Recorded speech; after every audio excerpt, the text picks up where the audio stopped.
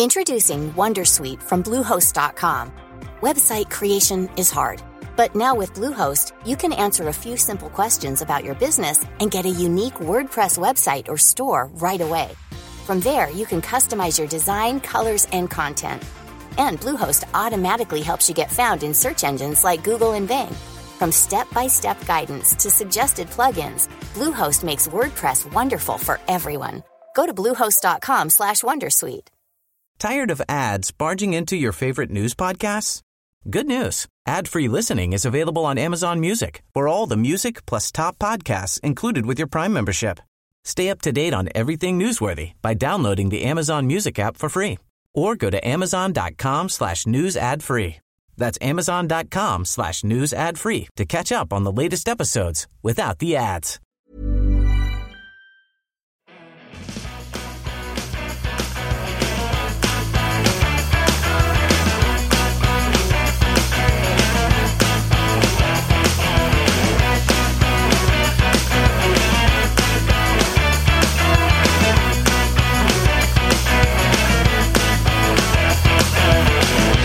Hello, everyone, and welcome to Kilowatt. My name is Bodhi, and I am your host, and I'm recording at 11:30 on Friday night. I really wanted to record yesterday, but I had some personal stuff come up, and I'm still dealing with the personal stuff, and I'll probably be dealing with it for a while. And then on top of all the other stuff that's going on in my life, I'm also studying for a promotional test again, which means the shows are going to be irregular. They might be a little bit shorter. I still have some great shows coming up. Next week, James is going to go over some good EV accessories to have, especially if you're not a Tesla owner. So we got that little segment. The week after that, I've got a really cool interview lined up that I think is going to be so much fun. So good things are coming. Just, be patient with me. Not long after that one interview, we've got the Tesla investors call, which is going to be a big episode. So there's still going to be lots of big episodes, but bear with me as I get through this because I just got a lot of stuff going on in the personal life. Nothing that's awful, by the way. It's just life, stupid life. Anyway, on this week's episode, we have an interview with Tom Cooper. Tom is a retired lawyer, and we are going to talk about the National Highway Transportation Safety Administration, and we talk about product liability law and autopilot. So it's a really good conversation. Stick around after the news. Speaking of news, let's go ahead and jump into that. Rivian has delivered their very first R1T EV pickup truck to their very first customer. This is very exciting, and I want to say congratulations to the whole Rivian team. I am sure this was a Herculean effort to get to this point, and everybody that works at that company should be proud of themselves. Unless there's people slacking at that company, then they should be ashamed of themselves, but everybody else should be proud of themselves. Hyundai is delaying the launch of the Ioniq 5 here in the United States. I'm very bummed about that. It was originally slated to be out fall of 2021. Now we're looking at winter 2021. What does that mean? I have no idea. It's sometime in 2021. Between now, September 17th, as I record this, to December 31st, it's going to come out sometime in that time period. Let's take a break from EV news and talk about space news. SpaceX launched 4 humans into space. And actually, Dr. Proctor, who piloted the spacecraft, she's from Phoenix, and I follow her on Twitter, and she's a very cool person, so you should follow her. Speaking of cool people, Jessica Kirsch streamed the whole event, because that's her thing, is SpaceX, on her YouTube channel, youtube.com/Jessica Kirsch, Kirsh. Sorry, Jessica. And Jessica will be back on our show in October, so that'll be exciting, something to look forward to. All right, Tesla news. Tesla is no longer offering the solar panel subscription service. I thought this was a great idea, but honestly, I wasn't sure how sustainable it was, and it turns out it's not sustainable. At least for Tesla, it's not sustainable, so they canceled it, unfortunately. Tesla's also rolling out full self-driving beta in Canada. And right now, only a very few amount of people have access to this beta. And if it's anything like the US beta, it's going to be a very few amount of people for a very long while. But having said that, I'd like to congratulate our Canadian cousins because honestly, I love you guys and I think you're amazing. Everybody else too, but since we're talking about Canada specifically. And then real quick, I read this right before I started recording, so I didn't write anything down. It's just for memory, so forgive me if I get some of the details wrong. From what I understand, Elon went on Twitter and he started talking about the FSD beta button that was supposed to show up, I don't know, months ago at this point. So if you want to join the FSD beta, you select that button and then magically somehow you get access to the FSD beta.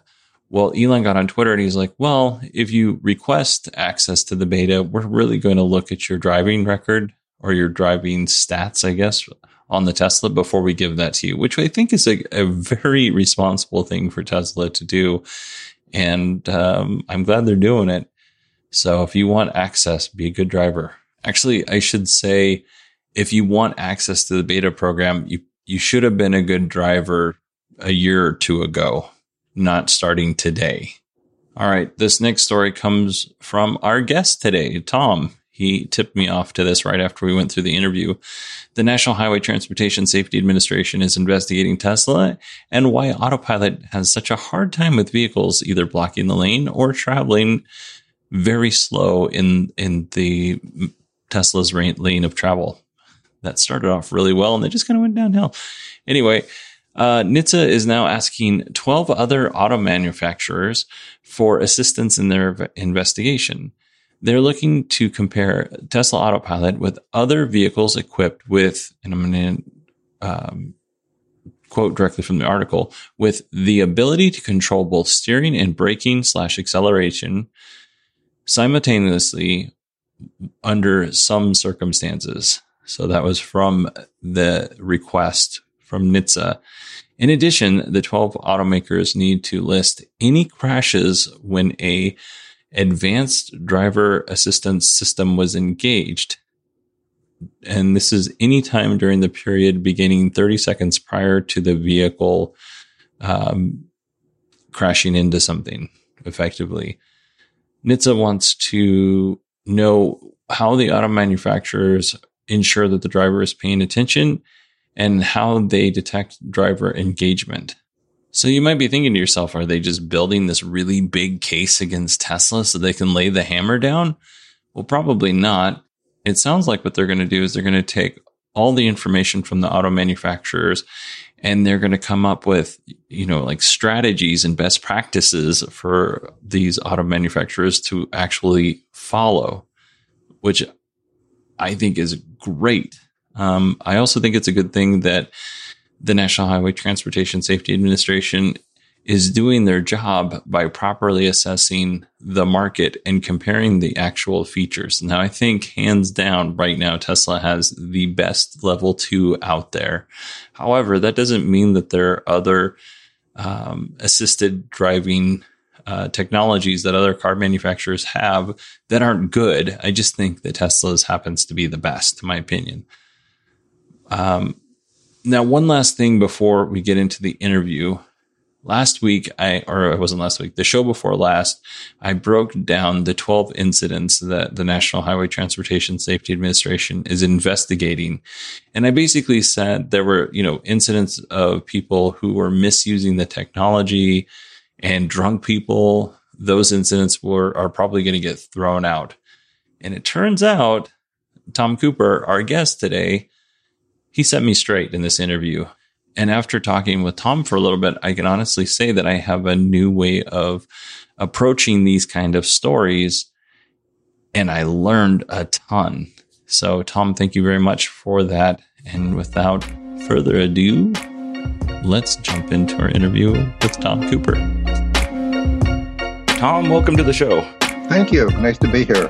Oh, I'm really happy you are here because you're going to settle a lot of misinformation today about the National Highway Transportation Safety Administration and the Tesla Autopilot investigation. But before we get into that, I just want to give you a chance to tell our audience who you are and give them your bona fides. Okay, well, I'm a retired attorney. I worked for many years doing products liability work. Most of my work was for one large company, and most of my work was in electrical products area. I've had the chance to work all over the country for that company, so it's been really interesting stuff I've had the opportunity to do. I also have a degree in electrical engineering, which is really how I ended up getting that work because I was able to understand much better the products I was working on and the kind of issues that would come up and kind of more quickly get a grasp on what was going on and what was going wrong. And I guess the other thing that qualifies me for this is I'm a recent Tesla owner. In June, I got my Model Y, which I've been thrilled with and really happy with. So I was following podcasts, and I've seen your podcast about electric cars, and so that's a new interest for me. Which version of the Model Y, and then what color? I think it's called the Extended Range, and it's blue. Okay, yeah, I like that blue. I saw recently a gray Model Y with the black door handles, and it was on the screen. It doesn't look great, but in real life, that is a beautiful looking car. Yeah, the colors are all, I think, very nice. The ones that I've seen. I'm surprised. You have a relatively limited option, and they really charge a lot for them. The default color was white, and there's like no way I'm buying a white car in Massachusetts. They're just going to look like dirt 99% of the time. So it was a lot of money to get a different color. It's ridiculous, but we're not here to talk about colors. No. We're here to talk about autopilot and National Highway Trace. What would you call it? NHTSA? NHTSA, yeah, okay. National Highway Traffic Safety Administration, part of the Department of Transportation. So if you could, just in a nutshell, could you give us kind of like what the overall investigation covers? Yeah, and I'll just go back one step in that just talk about NHTSA, kind of what's their authority, what's their legal basis for doing anything. NHTSA was founded in the 1960s by a federal statute in response to a couple of things. One was the high number of traffic deaths that were occurring on U.S. highways as a result of automobile accidents. And one of the big factors was the book written by Ralph Nader, Unsafe at Any Speed, which was an expose about the design shortcomings of the Corvair, I think was the car involved at the time. And so Congress finally acted and founded NHTSA. NHTSA has authority to promulgate safety standards for automobiles. So that's one of its main activities is to create safety standards. And another thing that it does is it maintains data files regarding accidents and fatalities, which is a resource for investigators and researchers, both in the United States and around the world, in safety issues related to cars. The Secretary of the Department of Transportation can order companies to do things, and the language of the statute says, to avoid an unreasonable risk to motor vehicle safety resulting from a defect. So there would have to be a finding that there's a defect, and then they would be able to promulgate orders or issue orders to companies to respond to the defect. And it would have to be, according to the statute, to deal with an unreasonable risk to motor vehicle safety. So all of those things are important criteria that a secretary would have to show in order to issue a valid order. And companies, of course, can object to them, and they can object to them in court and dispute whether there's an unreasonable risk and whether their car has a defect. So all of those things are up for grabs. One thing NHTSA did earlier this year was to issue a standing order regarding automated driving systems and advanced driver assistance systems. And those terms they've defined in their order. The thing that's been of particular interest lately has been the second one, advanced driver assistance systems. So Tesla Autopilot and that collection of features generally falls under that category.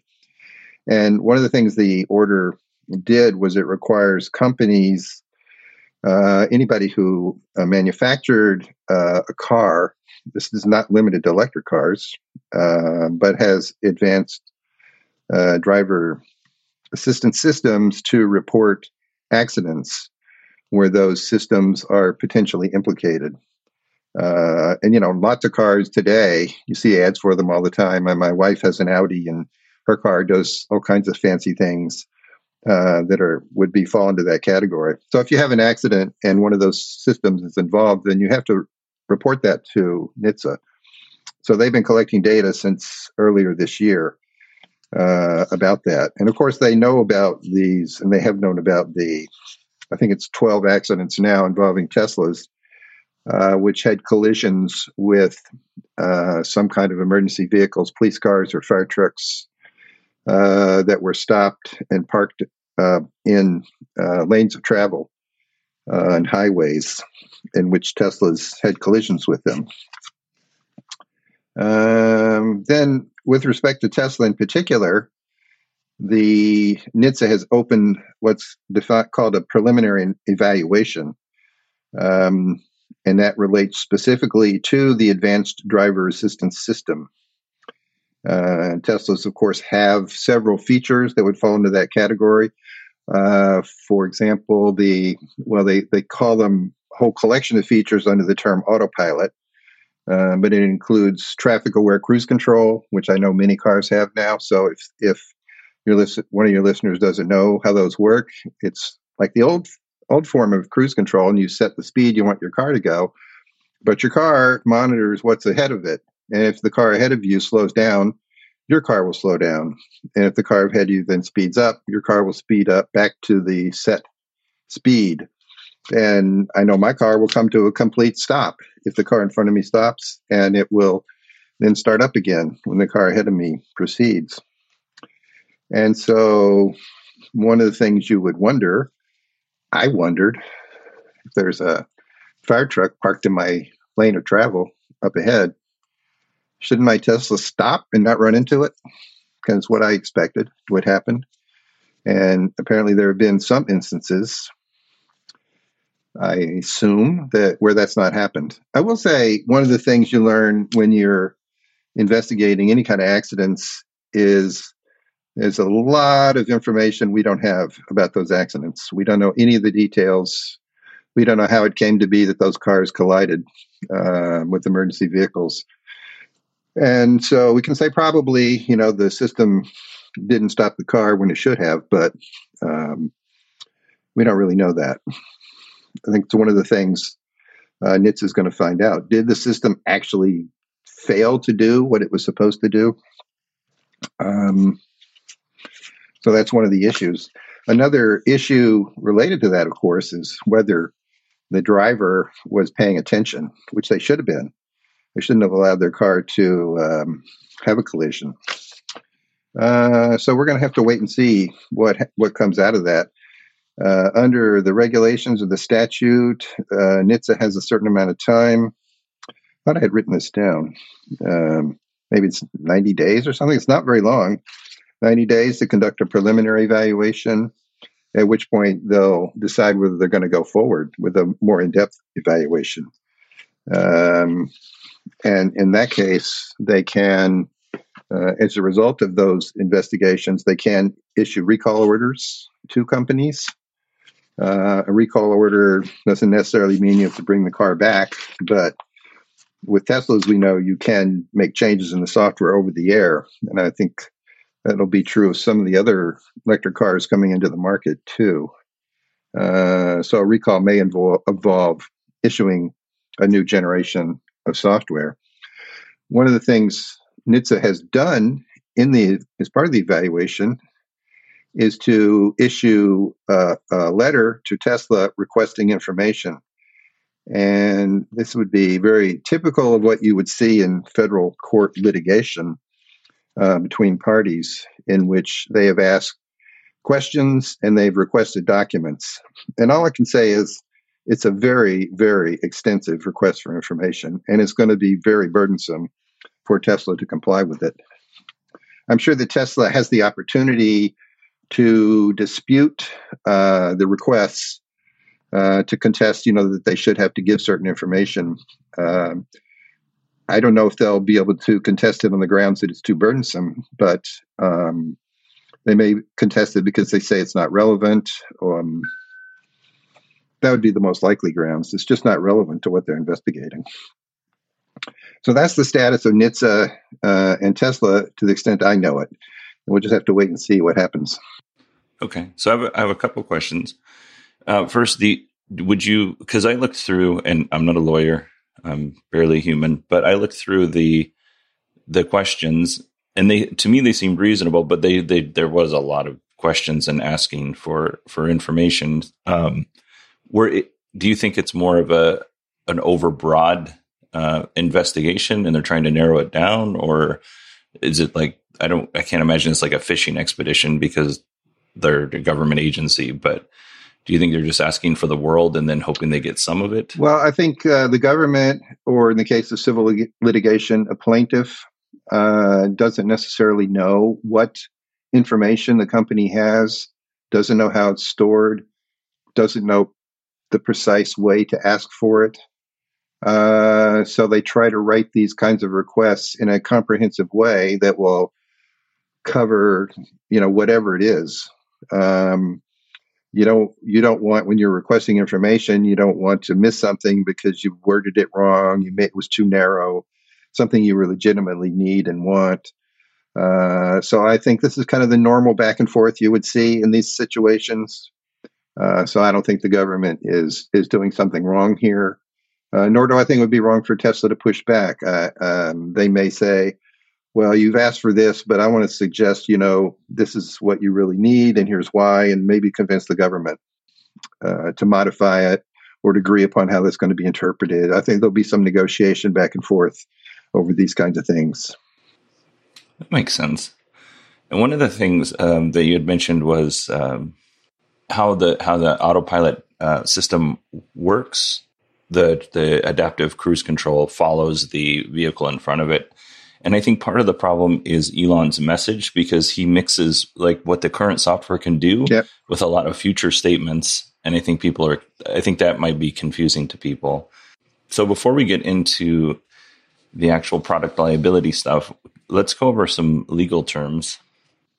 Wait, before you move, that reminds me of one thing I didn't say about the NHTSA thing. Is one of the things they're certainly going to be looking at is the requirement from Tesla.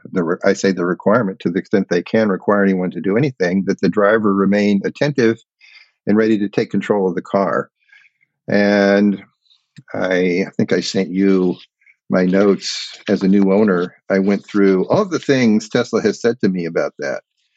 Before you get your car, they have online some videos that they give the owners to sort of educate you about how your car works, explaining what autopilot is, explaining how to use it, explaining all the different features of autopilot. Because they call them the delivery day vehicles. And it is just filled. Every place you turn, it's filled with that some version of that statement, that the driver has to be ready to take control. You have to pay attention at all times. You have to keep your hands on the wheel. This is not the kind of system where you can take your hands off even. And when you engage traffic-aware cruise control or autopilot features, you get an on-screen warning, a little window pops up, which I will say is small, down at the bottom, and not very big type. So you will most have a fraction of a second to glance at it. You also get a manual, which you can download. And by the way, I did not get a printed manual with the car, but I downloaded the manual, and the manual in numerous places has warnings about all of these things. So one of the issues, and one of the criticisms I saw in the newspaper article about the NHTSA investigation, was that Tesla's system for trying to ensure driver compliance with attentiveness was insufficient, at least according to this one fellow. What happens in a Tesla, I know from experience, is that periodically, if the car doesn't know whether your hands are on the wheel, you'll get a little message. You have to turn the wheel just slightly, just a few degrees. So you exert some force on rotating it, and then the message will go away. If you don't respond to that, the Tesla will disable the cruise control on the car, and it will lock you out for the rest of your trip, which assumes mean you park it and start again. So you'll get locked out. And that is a method for ensuring that people are paying attention. Not a very strong method, I would say. I don't know what's better. I can certainly imagine. And if you're not paying attention, but you have a hand on the wheel, you could be reading a book. You could be talking to someone. You could be, doing something on your phone. And when you hear the little beep saying, turn the wheel or put your hands on the wheel, you just turn the wheel a little bit. You don't have to look at the screen. You don't have to look at the road. It doesn't force you to do that.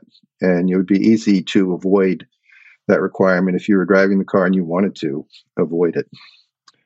And I've heard, this article reported that some other cars have stronger systems. I don't know if that's true, but claimed that. One of the ideas I've heard is that a camera in the car can see your eyes. It will be focused on your face, and the software will say, okay, is he looking in the right direction? Or his head and his eyes pointed in the right direction? That, of course, doesn't prove you're paying attention, but if you at least have your eyes open and your face is forward, then it could determine that. That would be another potential way of trying to ensure the driver remains attentive. I was telling you in our pre-interview, we went on a car accident where a gentleman was eating McDonald's out of the bag, and the bag fell behind the seat.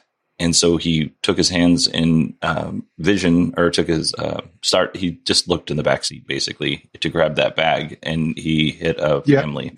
And they were all okay. Everybody was okay, but it was a pretty big accident. And this guy ended up having to go to the hospital. There's no camera in that car. He just made a bad choice. And I get that this is new technology, and maybe people are a little scared of it. And I do think Tesla and other auto manufacturers should be required to make this as safe as possible. But on the other side, it feels like if technology is involved sometimes, then the actual responsibility of the person operating the vehicle is not a sexy news story. And they just completely disregard the fact that, somebody wasn't doing what they were supposed to be doing. Right. So I do think that it's important, and Tesla is going to activate that camera that's facing inside the cab, and GM already does this, but I don't know if it's already updated because I don't have a Tesla, or if it's going to be in a future update, but it's coming for sure. And I also don't know exactly how it's going to work. Right. Well, I assume that'll be part of the NHTSA investigation, is how good these systems are. And in any of these product liability areas or product areas, product safety, there's always the question of where's the boundary of safety possibilities. And hopefully we're moving forward so that a car today is much safer than a car made in the 60s. I think that's true from my own experience. And the car in 10 years or 20 years will be safer than the one today. And there may be some really good systems in the future for assuring driver attentiveness, although looks like a big challenge to me, that you can actually assure that.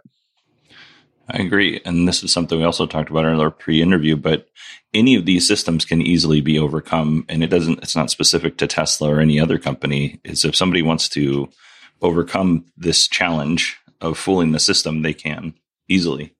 You're talking about people who intentionally try to avoid the system. Right. Yeah. There's that. And then there's the possibility of sort of the unintentional avoiding of the system. They weren't really trying to avoid the system, but they just did something that made the system not work the way it was supposed to. That's a valid point. You did in the manual notes that you sent me, I highlighted one specifically, and it says, warning, traffic-aware cruise control cannot detect all objects, and especially in situations when you are driving over 50 miles an hour, may not brake, decelerate when a vehicle or object is partially in the driving lane or when the vehicle you are following moves out of your path and a stationary or slow moving vehicle is in front of you. So that sounds like that's specifically talking about what we're talking about today. Yeah. And it's sort of funny because I went and collected all of these warnings for purposes of our podcast. I did not remember reading that. I did not know Tesla had said that in the manual. The whole manual thing is weird because you have to go find it and download it. And when I bought the car, the manual that I downloaded was out of date already. Some of the features and the description of them did not correspond to the software. And I didn't say that Tesla has a online manual in the car. On the screen, You can pull up the manual. And all I would say is after 3 months of owning the car, I still don't know how to use it. It's very confusing to me. So I need a class. I don't think that's a very good method for giving somebody a manual. Because what if you need the manual and your car won't turn on? Like that one's what do you got not going to work for that. Hopefully you wrote down the phone number somewhere. Right. The car will turn on, but the screen won't turn on or whatever. Yeah. There are certainly situations, but every manual has that problem that the manuals where you need it, when you need it is always an issue. Sure. That's a good point. Okay. Are you ready to get to some terminology here? Sure. Okay. So what exactly is liability law? Because I think we could all probably come up with a definition and half of us might be wrong. Well, product liability law in the United States is really to answer the question of if there's an accident and there's been damages caused by it, which might mean personal injury or death or property damage or a combination of those, who's going to pay for that? That's the question. Really, all the law is trying to do is try to determine who's going to pay for it. And if there's a lawsuit, usually somebody's trying to shift the payment from one person to another. When a person is injured, or they're going to pay in the sense they're the ones that suffered the injury. That can't be shifted. They're going to suffer the pain or being killed. And their family may suffer that.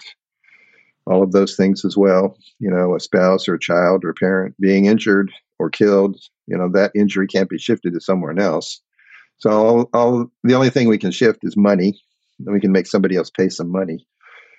So that's what it's trying to do. Under what circumstances are you going to do that? And with respect to accidents, car accidents, or any kind of accident, really, where there's a product involved, the question is, should the product designer, manufacturer, or seller have to pay some or all of the cost of that accident? That's really what that area of law is about. And in car accidents specifically, we think of, well, should Tesla pay? I don't think Tesla doesn't have any distributors. So the seller is usually Tesla. Tesla designs the car, so they're the designer. So they've got all three branches of that: designer, manufacturer, and seller. Should they have to pay for the accident? That's the question. Okay, and we're going to get into more of that a little bit. What is strict liability? And we can jump right in once you explain that negligence, according to how this law works. Well, in the United States, product liability law is usually a matter of state law, not really federal law. And it's frequently a combination of so-called common law and statutes that have been passed. Common law means rules that have been adopted by courts. So the whole idea of negligence was created by courts to hold somebody responsible if they were so-called negligent. And strict liability, negligence, breach of warranty, these are sort of different legal theories that might provide the detailed substance of what the liability rules are that apply to someone in this context. Because this is a matter of state law, there's at least 51, and I guess there's probably more, 51 different sets of law or bodies of law that regulate this. So each state has their own court-made rules and statutory rules that apply in a product liability case. And the District of Columbia You have other places too. I didn't even really count in there, such as Indian reservations or territories of the United States, accidents that occur on the ocean, accidents that occur maybe in special places like an airport. So there could be a lot of different sets of rules that apply to this. So that whatever I say about the law is more of a synthesis of rules that have a lot of overlap and commonality, but the details can be different. So strict liability is a legal rule invented by judges initially that basically says a defendant or party who manufactures a product is required to make a product that's free of defects that are unreasonably dangerous. And if a defect injures someone, then they will be legally liable for the damages that result. That's strict liability. It doesn't matter if they were negligent. They may have done everything they were supposed to do, but if they made a product that was defective, well, they're going to be responsible for it. Negligence is the older rule, which has been around much longer, and basically a court would find that there's a standard of care that applies to what a person is doing, and that their conduct fell below that standard of care, and so we would say they were at fault because they weren't careful in what they were doing.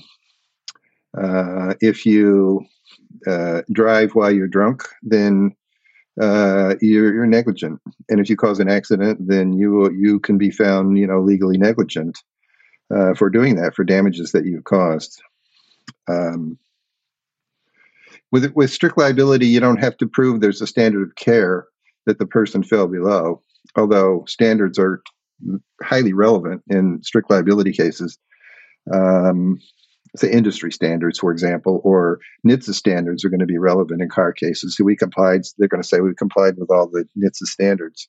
On the other hand, if a plaintiff shows you didn't comply with the NHTSA standard and an accident resulted, then you're going to be strictly liable for the consequences of that.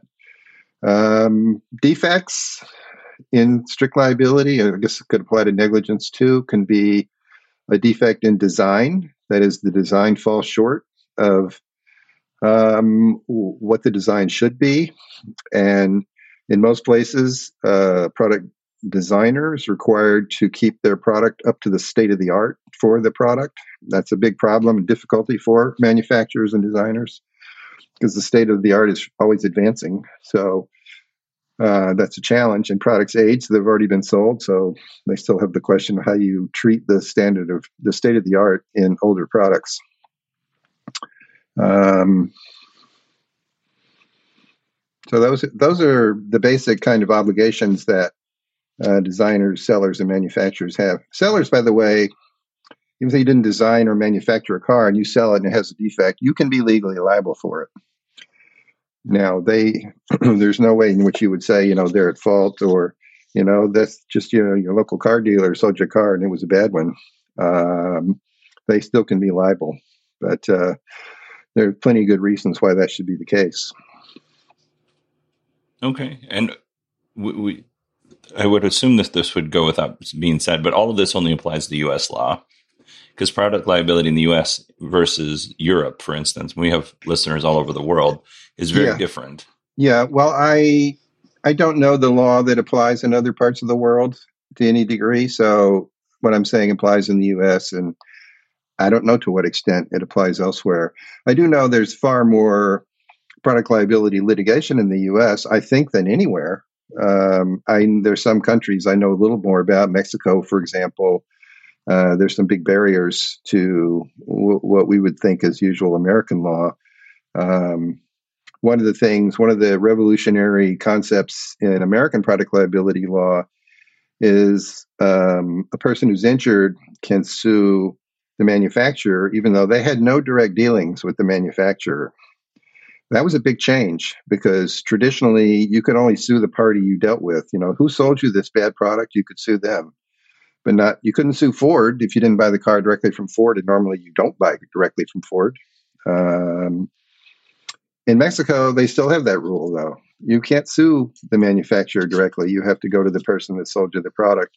That can be a big burden and a big problem for an injured person to have to go that route. Yeah, for sure.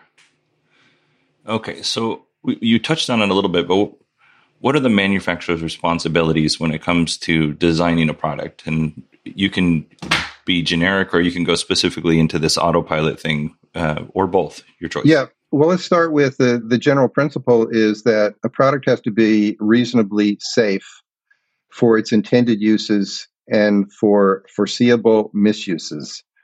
So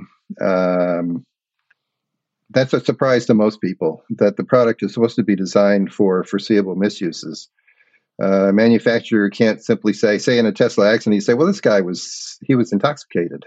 Or any car manufacturer says the driver was intoxicated. Well, okay, it's foreseeable to car manufacturers and designers that people drive while they're intoxicated. And you have to take that into account when you design your car. And some of the principles for car design that have come out of this are something like crashworthiness. So a car has to be made so it can, to the extent feasible, it will withstand a crash without causing injury to the driver or minimizing the injury or reducing the injury. I think seatbelts is an example of that. That's one feature of a car. Seatbelts protect people in the event of crashes. They're not doing anything if you don't crash. So they're there when you have a crash. And we've all seen the pictures of the test dummies. Manufacturers have to drive their car into a wall and see how the test dummy fares so you can measure the kind of forces and the impact and the injuries that a person would receive in those kinds of crashes. Those are all examples of responsibilities the manufacturer has, and those don't go away just because the driver did something wrong. If the driver was intoxicated, that doesn't absolve the manufacturer from their duties to make the car crash worthy. And of course, there are limits to that. If you drive your Tesla at 130 miles an hour, as you could, into a brick wall, then crashworthiness is not really going to be an issue. Nobody's going to make a car that's going to save you in that context. There are limits on what can be done. So the way the legal standard is stated, usually the product has to be reasonably safe. It doesn't have to be 100% absolutely safe under all circumstances. It's what's called reasonably safe. And of course, that's frequently an area for disagreement between plaintiffs and defendants, or between the government and manufacturers in these situations. The other salient feature here is, and I think this is true everywhere, but it's also a matter of state law, and these rules can get really tricky and complicated. But normally the fact finder, which will be a jury in most cases, or a judge, if it's a judge trial, will apportion the damages among the people who have been determined to be responsible for them in the trial. So that would mean, in the simplest situation, one plaintiff and one defendant. And suppose you're talking about a car accident, and the driver was inattentive, not paying attention, and ran into a fire truck parked in the lane. And the jury decides, well, they're responsible. They were negligent. But the jury also found they could, I'm not saying they would or they ever have, but maybe they decide that the Tesla system didn't work right. And it should have been better, or you should have made sure they were paying attention, or the jury made some finding that held the car manufacturer responsible for that accident also. They will then apportion that fault or responsibility among those two people. They might say, well, plaintiff, you're 50% at fault. Defendant, you're 50% at fault. So the plaintiff will only be able to recover 50% of their damages. Now, those rules can get really tricky and complicated. Some states have a rule that if the plaintiff is more than 50% at fault, they get nothing, which is a little harsh. It can be harsh. for people who are absent and not uncommonly in a work situation. If a worker in a factory, say, got involved in an accident, or say a worker driving a car for their employer, somebody says, well, the employer was at fault for X, Y, and Z reason. The jury will never consider that and will never hear the evidence about it, because we have special rules for employers who provide workers' compensation insurance. What they get in return is they're immune from liability in product liability cases. They'll have to pay, according to the statutory rules, the lost wages and medical bills. They never have to pay for other things like pain and suffering, or normally don't have to pay for the pain and suffering experienced by your family members. If your spouse may suffer greatly because of an accident someone's involved in, but the employer will never have to pay that. The defendant in a product's case may have to pay that, though. So those rules can be complicated, but responsibility will be apportioned in some way among the responsible people. I think the biggest point of this, and one of the things that just prompted me to, I think I wrote a email to Allison over at NosillaCast, and it was in response, I think, to hearing you and her talking when you were on the show. Common misperception was that if the plaintiff, and you've seen this posted on many websites, if the plaintiff wasn't paying attention, well, then Tesla's not going to be responsible for the accident. They were breaking the rules. Tesla says you have to pay attention, and you weren't paying attention, then Tesla's off the hook. And the answer is no, that's not true. Tesla's not off the hook for that. That doesn't mean they're on the hook, but the plaintiff still has to prove, their case, but they're not automatically off the hook. Right. It's not as, other than lawyers, who else really understands the law? You might understand a portion of it. Like, I know that I can't just take somebody against their will because I'm now kidnapping to the hospital. So I know my little portion for my job, right? But in general, even lawyers specialize because the law is so broad and vast. But I think we see things the way we think a reasonable person should see them, right? And that is not what how the law is made up. It doesn't mean that the law doesn't make sense. It just means there's more in the background that we don't understand. Well, I worked in this area for 35 years, and I have an engineering degree and a law degree. And I couldn't necessarily look at a product or situation and tell you whether there will be liability. Many times we'll be left to guess. Our whole system for this, we have an impartial fact finder, usually a jury. But a jury is frequently made up, it's going to be made up of ordinary citizens. And if you have a product case where you're dealing with some fairly difficult technical issues, I know juries don't understand them many times. It's just beyond them to understand them. And you get a combination of people that don't. And so you end up with fact finders who may do things that are surprising to you, and which you may think are contrary to what they should have found. So it's a lot of uncertainty. Now we'll say, maybe you would say, it would be nice if the car designer knew if I do X, I won't be liable in these situations. But they can never know that.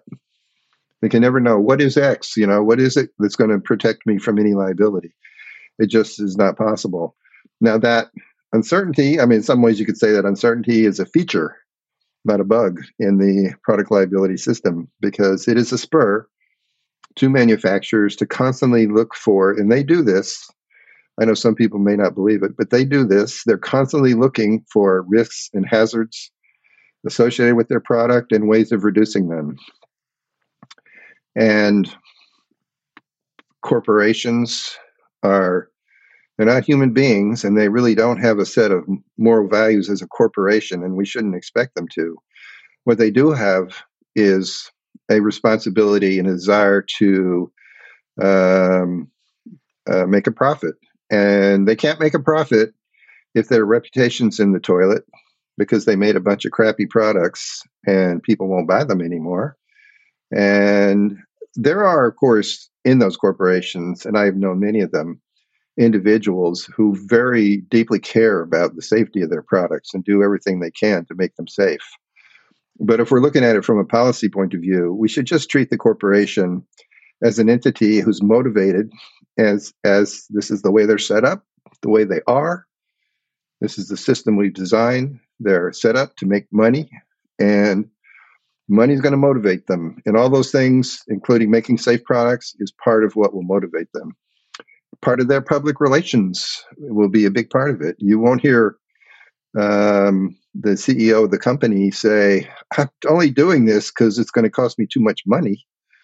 That may be true, but they are not. They're going to, the company representatives are they're going to come out and say, we want our products to be as safe as we can make them. That is what we're committed to and what we're dedicated to. And that's probably true.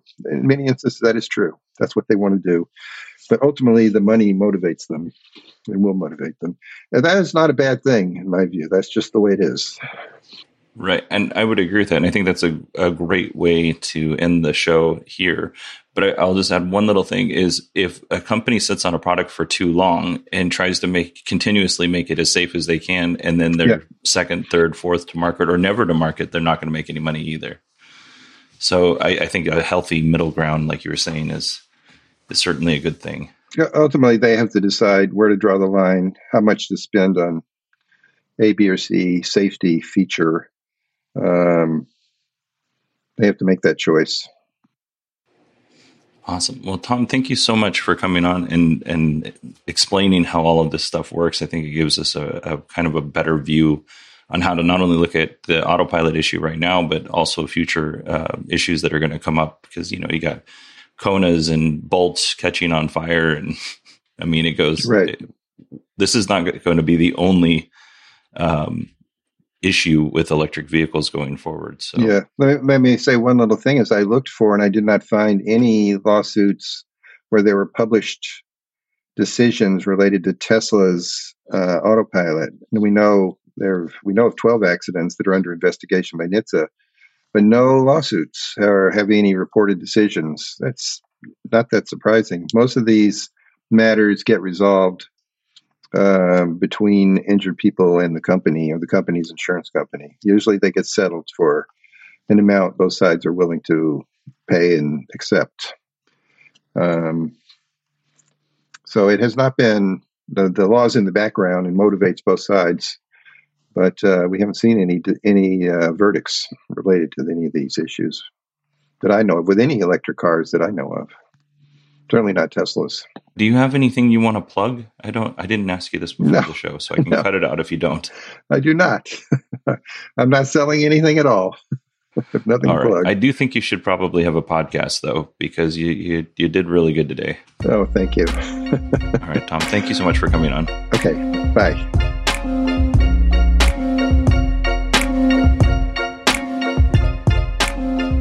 All right. That was our interview with Tom Cooper. I hope you all learned something. I learned a ton. And you know what? One of the most valuable things that I learned, and I don't remember if this is in the interview or not, and I don't think it is. I think Tom mentioned it afterwards, is there's a term when you do something over and over and over again, even though it's risky, and you just continue doing it because you got away with it the first time. And to give you an example, that's like if you were to be driving down the road and you text. Maybe the first time you text, you're really kind of paranoid as to what's going on. But every time after that, you start paying attention less and less and less. And pretty soon your whole focus is on your phone and none of your focus is on the road, right? That's actually called repeated benign exposure. So this episode, it's going to be the episode's going to be titled Interview Tom Cooper, but I really wanted to title it Repeated Benign Exposure because the fact that there's a name for something that I talk about all the time, and now I know it, and now you know it, and when I talk to somebody in a conversation, and they're like, "Oh, these people are texting, and why are they doing that?" I can say, "Well, that's just repeated benign exposure." And then I'm just going to leave it there and I'm going to end the conversation, just like George Costanza when he would end everything on a high note. Speaking of leaving on a high note, that's it for me, folks. Thank you so much for listening. I really appreciate it. Hope you all had a wonderful week. I hope that your next week, before I get to talk to you again, is also wonderful. And I will talk to you next week.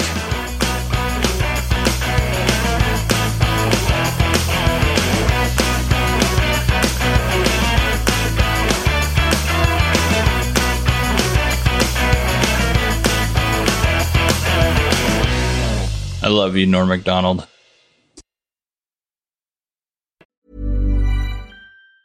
Tired of ads barging into your favorite news podcasts?